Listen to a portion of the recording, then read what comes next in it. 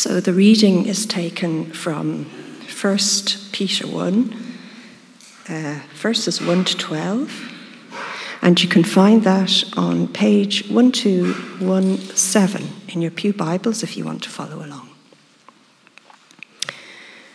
Peter, an apostle of Jesus Christ, to God's select exiles scattered throughout the provinces of Pontus, Galatia, Cappadocia, Asia, and Bithynia, who have been chosen according to the foreknowledge of God the Father, through the sanctifying work of the Spirit, to be obedient to Jesus Christ and sprinkled with his blood. Grace and peace be yours in abundance. Praise be to the God and Father of our Lord Jesus Christ. In his great mercy, he has given us new birth into a living hope through the resurrection of Jesus Christ from the dead, and unto an inheritance that can never perish, spoil, or fade. This inheritance is kept in heaven for you, who through faith are shielded by God's power until the coming of the salvation that is ready to be revealed in the last time. In all this you greatly rejoice, though now for a little while you may have had to suffer grief in all kinds of trials. These have come so that the proven genuineness of your faith, of greater worth than gold, which perishes even though refined by fire, may result in praise, glory, and honor when Jesus Christ is revealed. Though you have not seen him, you love him, and even though you do not see him now, you believe in him and are filled with an inexpressible and glorious joy, for you are receiving the end result of your faith, the salvation of your souls. Concerning this salvation, the prophets who spoke of the grace that was to come to you searched intently and with the greatest care, trying to find out the time and circumstances to which the Spirit of Christ in them was pointing when he predicted the suffering of the Messiah and the glories that would follow. It was revealed to them that they were not serving themselves but you when they spoke of the things that have now been told you by those who have preached the gospel to you by the Holy Spirit sent from heaven. Even angels long to look into these things. This is the word of the Lord.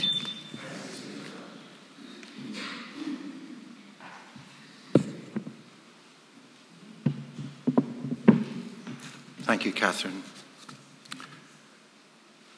Heavenly Father, we pray that in the written word and through the spoken word, we may see the living word, your Son, Jesus Christ. Amen. Where are they now? A question is often asked by magazines and TV programs about people who were in the news decades earlier. What are they doing now? Well, this morning I want us to ask the same question about the Apostle Peter at the time his first letter was written. Some 30 years earlier, he had given his famous speech on the day of Pentecost to a crowd of Jews that had gathered to find out what was going on. We saw last week how he spoke to them about having seen Jesus alive again after his crucifixion. He quoted from Scripture as he explained how this was part of God's long-awaited plan of salvation. And he called on them to believe in the risen Jesus and experience God's forgiveness and his presence in their lives. That all happened shortly after the drama of the first Easter, when Jesus' tomb was found to be empty and the disciples were astonished to see him alive again. But by the time of our reading this morning, 3 decades had elapsed. What was Peter saying now?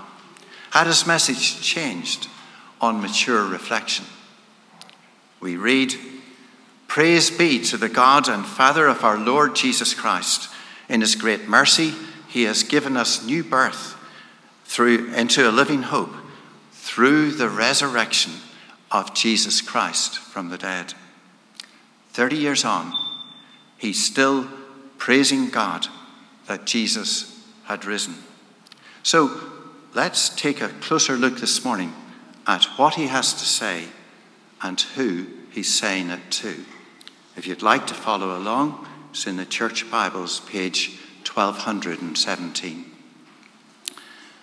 He begins, Peter, an apostle of Jesus Christ, to God's elect, exiles scattered throughout the provinces of Pontus, Galatia, Cappadocia, Asia, and Bithynia.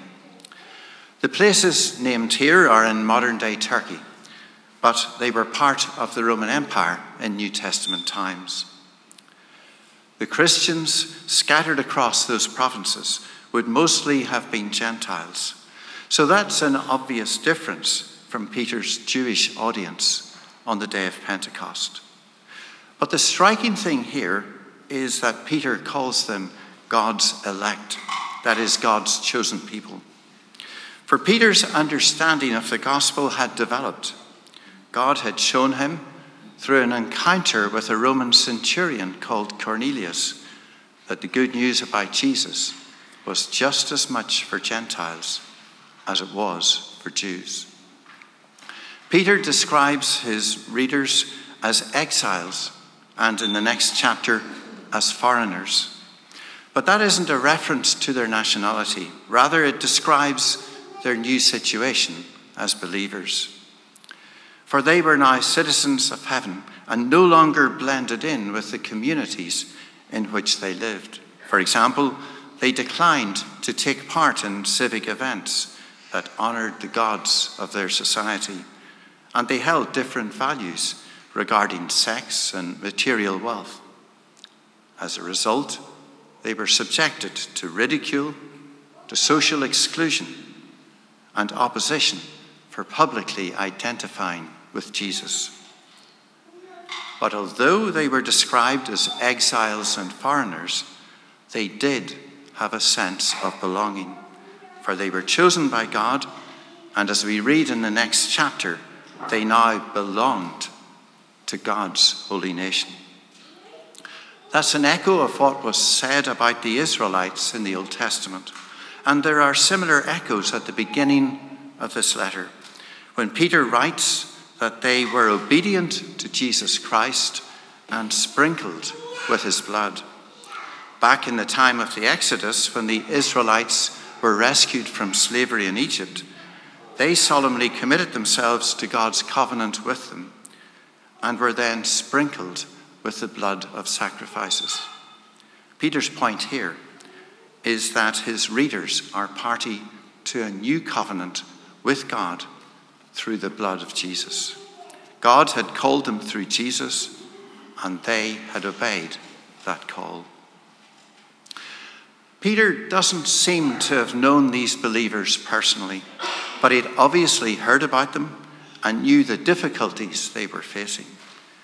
He makes clear his common bond with them when he writes about our Lord Jesus Christ. And the purpose of his letter is summarized in chapter 5, where he says, I have written to you briefly, encouraging you and testifying that this is the true grace of God. Stand fast in it. So let's now look at the substance of Peter's message to find that same encouragement for ourselves as we seek to follow Jesus. Praise God, says Peter in verse 3. Why? Because in his great mercy, he has given us new birth into a living hope through the resurrection of Jesus Christ from the dead. Peter certainly had experienced God's mercy, for even though he denied all knowledge of Jesus on the night before his crucifixion, Peter had been forgiven and restored. He had also been given hope for the future when Jesus told his disciples, "My Father's house has many rooms. If that were not so, would I have told you that I'm going there to prepare a place for you? And if I go and prepare a place for you, I will come back and take you to be with me, that you also may be where I am." So, how confident was Peter about this promised future? He was sure of it because Jesus had risen from the dead. He and hundreds of other disciples had seen Jesus alive again after his crucifixion. So he had a firm basis for this living hope that he writes about. And he describes the future that Jesus promised to believers as an inheritance. Verse 4, an inheritance that can never perish, spoil, or fade. That reminds us of what Jesus said about having treasures in heaven where moths and vermin do not destroy and where thieves do not break in and steal. When it comes to inheritance in Ireland today, we may not know in advance who will inherit what. And even if we do know that our name has been put on a particular piece of property, there's no guarantee that it will still be there when the time comes, or that we will live to inherit it. But the inheritance that comes through faith in Jesus is completely different. It has been announced in advance by God, and it is in his safe keeping. What's more, we're told, this inheritance is kept in heaven for you who through faith are shielded by God's power until the coming of the salvation that is ready to be revealed in the last time. That is, not only would God keep the inheritance of believers safe, but he would keep them safe from spiritual harm and ensure that they would receive it. So, although Peter's readers no longer fully belonged in their society, they belonged to God's family and had a future with him. Christian hope is faith that looks forward on the basis of God's promises. They could look forward to the best inheritance of all. So Peter urges them to look back to Easter when Jesus rose from the dead and to look forward to when Jesus will return. Those are profound reasons for praising God. What's more, they enabled his readers to face their present challenges, as we'll now see. Peter continues in verse 6, "In all this you greatly rejoice, though now for a little while you may have had to suffer grief in all kinds of trials." His readers were misunderstood, mocked, and mistreated for following Jesus rather than conforming to the ways of their society. This made life uncomfortable for them, and there seemed to be no end to it in sight. Yet, Peter says, it was only for a little while. Just as we would be willing to accept uncomfortable medical treatment for the sake of a better future, so Peter asks his readers to face their troubles in the light of eternity with God. What's more, this experience would strengthen their faith. Verse 7, "These trials have come so that the proven genuineness of your faith, of greater worth than gold, which perishes even though refined by fire, may result in praise, honor, and glory when Jesus Christ is revealed." Peter is thinking of how a precious metal would be subjected to intense heat so that the impurities would rise to the surface and could be skimmed off. That was worth the effort if the metal was sufficiently valuable. But their faith in Jesus was of much greater value. The trials they were facing would help them to see more clearly what is really important and what they could let go of. In the process, their faith would be refined and enriched. It's a bit like the stress testing that's applied to banks today or to critical computer software. The point of such testing is to highlight areas of vulnerability and enable better protection in the future. As those early Christians overcame the temptation to give up on Jesus for the sake of an easy life, they grew in their commitment to him and became better equipped to face the challenges that lay ahead. Next, Peter comments on a point of difference between him and his readers. Verse 8, though you have not seen him, you love him. And even though you do not see him now, you believe in him and are filled with an inexpressible and glorious joy. Peter had seen Jesus, but he'd also been present when Thomas, who'd refused to believe in the risen Jesus for himself until he saw him,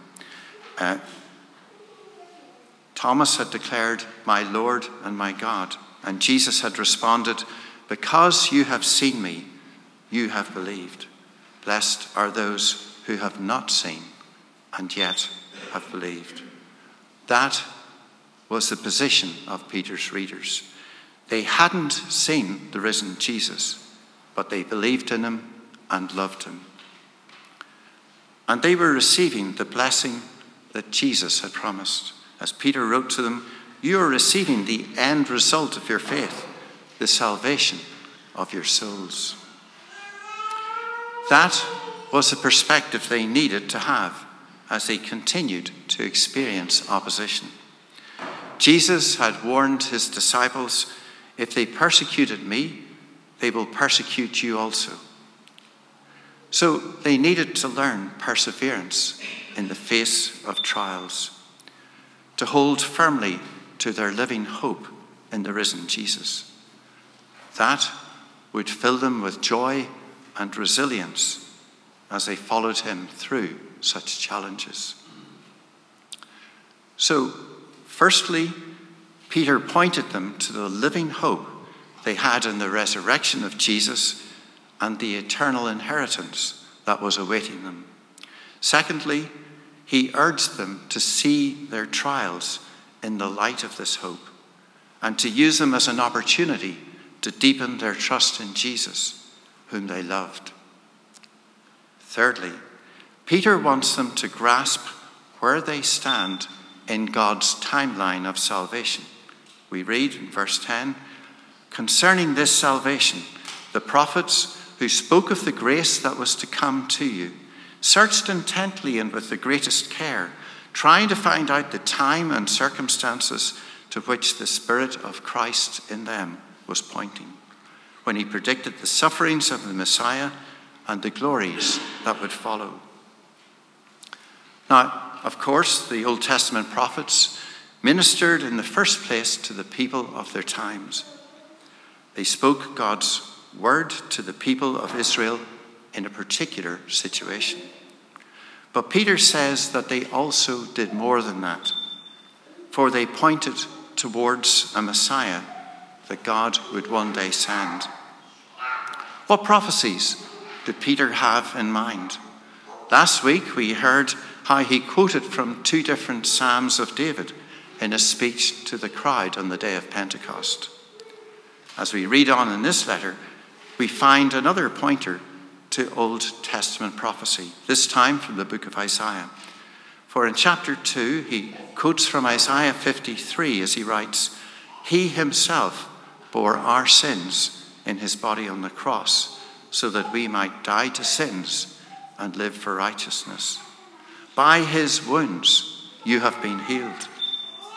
For you were like sheep going astray, but now you have returned to the shepherd and overseer of your souls. But when was this Messiah expected to come? And how would it all work out? The prophets themselves longed to know. Peter says they searched intently and with the greatest care.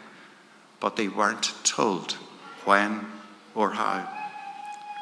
That privilege is given to those who hear the gospel about Jesus. Verse 12, it was revealed to them that they were not serving themselves but you when they spoke of the things that have now been told you by those who have preached the gospel to you by the Holy Spirit sent from heaven. Even angels long to look into these things. So, Peter's readers, along with Christians today, have the profound privilege of knowing how God's plan of salvation, announced long ago, would unfold in Jesus. What prophets and angels had longed to know, we can now see and embrace for ourselves. There's an old heresy dating back to Marcion about a century after Christ, which urged Christians to dispense with the Old Testament, the scriptures that Jesus knew and honored. But Peter's message here is the opposite. He writes that the Holy Spirit, who equipped the church to preach the gospel of Jesus, was also the one who inspired the prophets to write about him all those centuries earlier. That is, the whole of the Bible was inspired by the one Spirit and it points to the one Saviour, Jesus. As Augustine famously said long ago about the two testaments in our Bibles, the new is in the old concealed. The old is in the new revealed. So, what should we take away from this reading? Peter's first point concerned the focus of our hopes, and he repeats this in the verses following our reading, where he writes, therefore, with minds that are alert and fully sober, set your hope on the grace to be brought to you when Jesus Christ is revealed at his coming. And verse 21, through him you believe in God, who raised him from the dead and glorified him, and so your faith and hope are in God. That is, we look forward to the future God has prepared for us as we trust in the one who raised Jesus from the dead. It's a striking contrast, isn't it, to that song we hear every December, which says, I wish it could be Christmas every day. That's a forlorn wish. It can't be Christmas every day. But Peter says that for believers, it can and should be Easter every day. That's the starting point for the encouragement that Peter provides in this letter. Secondly, as Peter explains in more detail later in the letter, this hope should shape us to live distinctively in a society that has no time for God, and it should shape how we view any difficulties we encounter in following Jesus. Not long after Peter wrote this letter from Rome, a great persecution broke out there against Christians under Emperor Nero. Many believers were put to death. Peter himself would be crucified. Why didn't they just renounce their faith to avoid such a fate? The reason was that they knew Jesus had risen and they trusted his promise of a future life with him. Today, in many parts of the world, Christians continue to suffer imprisonment and even the prospect of death for their faith. They hold on to the same hope that Peter wrote about. Through the organization Church in Chains that David Turner leads, we can hear their stories and respond with our prayers and support. Their example also challenges us to accept the much smaller cost of following Jesus in Ireland today. Finally, Peter urges us to see the gospel message as the fulfillment of God's plan of salvation, announced long before in the Old Testament. So let's engage with the whole of the Bible, both the Old Testament and the New, and seek to learn more about how its message speaks to us today. We all need encouragement as we follow Jesus, and that's what Peter's letter provides. 30 years had passed since he first preached about the resurrection, but the heart of his message remained the same. It's still Easter. So let's take this message to heart as we ground our hopes in the living Jesus. And no matter what troubles we face, let's find our deepest joy and security in knowing him and looking forward to the future he has planned for us. Amen.